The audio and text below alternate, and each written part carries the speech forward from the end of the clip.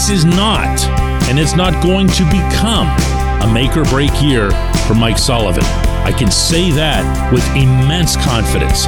That doesn't mean it won't be a pivotal one. Good morning to you. Good Friday morning. I'm Dan Kovacevic of DK Pittsburgh Sports. This is Daily Shot of Penguins. It comes your way bright and early every weekday. If you're into football and or baseball, I've got two other teams in town that I happen to cover, Steelers and Pirates, and you can find daily shots on both of those.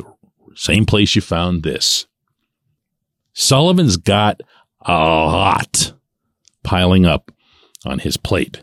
In fact, if you're a regular listener, you'll notice that there's almost always some sort of Sullivan sidelight to every subject I bring up. Funny how that works, huh?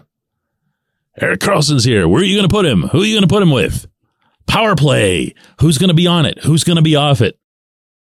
Bring in Thomas Tatar or not? Well, depends on how Sullivan wants to structure his bottom six. Was it more worthwhile adding all these defensive guys, or did you want to really add more offense to balance things out, 5-on-5, penalty killing? Everything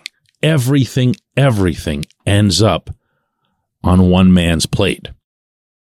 And on one hand, I can comfortably say that's awesome, because Sullivan has, even his most ardent critics would agree, the personality to be able to handle any personality. Once you've coached a team that's got Sidney Crosby, Evgeny Malkin, Chris Letang, and other big names along the way, you're not going to be floored by any newcomer. So if you picture, for example, a player of Karlsson's magnitude going to some, I don't know, first year, second year NHL coach somewhere in some other city, he would walk into that building 10, 20, 100 times bigger than his coach. He would be larger than life to this coach. With Sullivan, you're not going to have that issue. For Sullivan, Karlsson's going to get all the proper respect, but he's also going to be just one of 4 guys he's got who fall into this category. And if Sullivan can feel comfortable freaking out on Gino from time to time, and he's done that, he's not going to have any issue telling Karlsson what the Penguins' expectations are of him systematically, schematically, performance-wise, off the ice-wise, and a lot of that other intangible stuff. But now, on the other hand, the part that isn't so awesome is that Sullivan legitimately has to do some different things. When I say it's a pivotal year for him, I'm referring to that terminology, pivotal, in its most literal sense, meaning it's a pivoting point.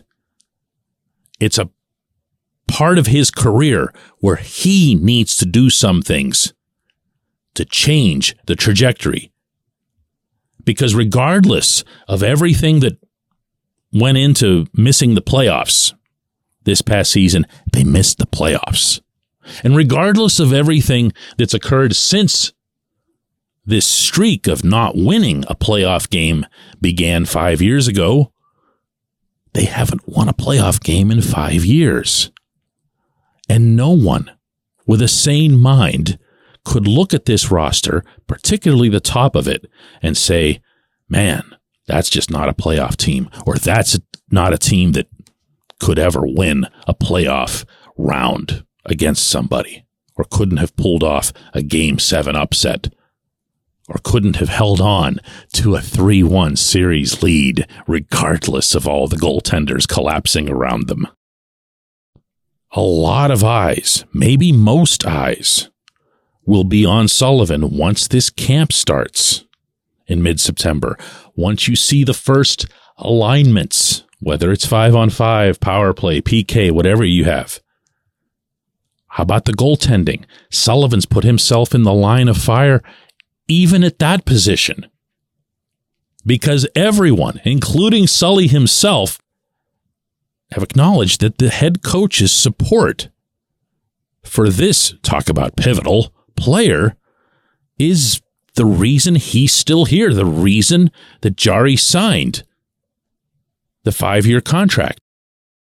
So if Jari doesn't keep himself in the type of shape that's necessary to maintain his injury, do you think that more people will point to Jari or to the strength and conditioning staff or to the athletic trainers? No, we're going to point to the head coach. No one's going to blame Kyle Dubas, and I'm not so sure they should. Dubas knew he had a head coach here who carried a lot of weight with management, meaning Fenway Sports Group. He gets a lot of love from those guys. Dubas knew that. He also knew that Sullivan's won 2 more cups than he has. He's going to listen to the guy. He's going to take the recommendation of the existing head coach when it comes to something as important as who your goaltender is going to be for the next half decade. And that goes double when it's crunch time, because if you'll recall, Dubas came here not long before Jari could have just walked through free agency, and the Penguins would have been looking through a whole pile of Magnus Hellberg to try to get help. Sully. You can make a whole checklist of things that are important to this coming season, and they're all going to be connected, even if it's just peripherally, to Sullivan, and he's going to have to rise up. He's going to have to be better than he's been over the past 5 years. Anybody who's a long-time listener or reader of mine knows how I feel about Sullivan, both the person and the coach. I think the world of him. I think he might be the best coach I've ever been around in any sport. But he's got another level to his game, and he's got to hit it. When we come back, J1Q.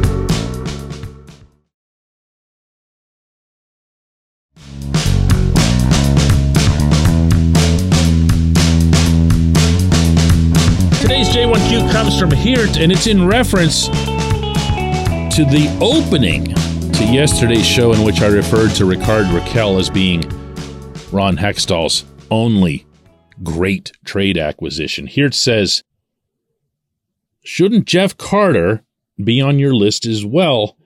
When you look back, he was absolutely fine until, of course, he got the 2-year, $3.125 million AAV extension at age 37. And you know what? Here, I'm not going to argue with you. At the time, I called it a great trade. At the time that Carter was given the extension, and boy, do I mean given, I called it a great trade because I was isolating the term trade from everything else that would follow. And that's probably the fairest way to assess that. But man, I'm sorry. The extension's so dumb. There are things called sign and trades in hockey that'll occur. It's usually you have a chance to talk to another team's player while they're still technically that team's property and arrange an extension so that that player will lift some kind of no trade clause or something. Well, I'm looking at this as more of a sign and trade or a trade and sign. And I know that's not fair. The initial trade in which Carter was acquired from the Kings for a second rounder, and Carter came here and was nothing less than the Penguins' best forward for the remainder of the regular season and then into the playoffs against the Islanders, scored some massive goals in that series, was a man among boys on most of those shifts. Easy to forget now, but still real. And then Carter continued to be a good player the following season, and then he signed the contract, and I don't know if that was where he checked out.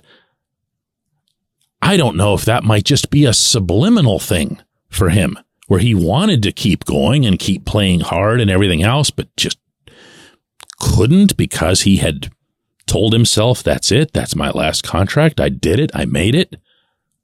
I don't know. He's not exactly chatty with reporters, you might have heard.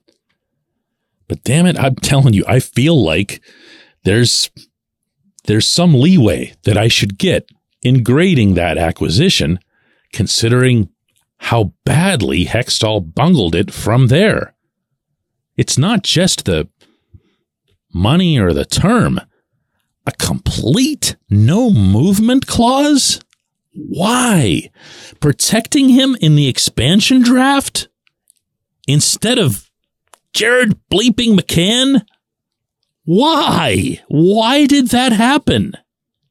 And how can I not use those as strikes against Hextall? Look, I'm gonna stick with my Raquel choice here, and I'm gonna do it stubbornly, I'll admit. But remember that Carter was acquired for a second-round pick.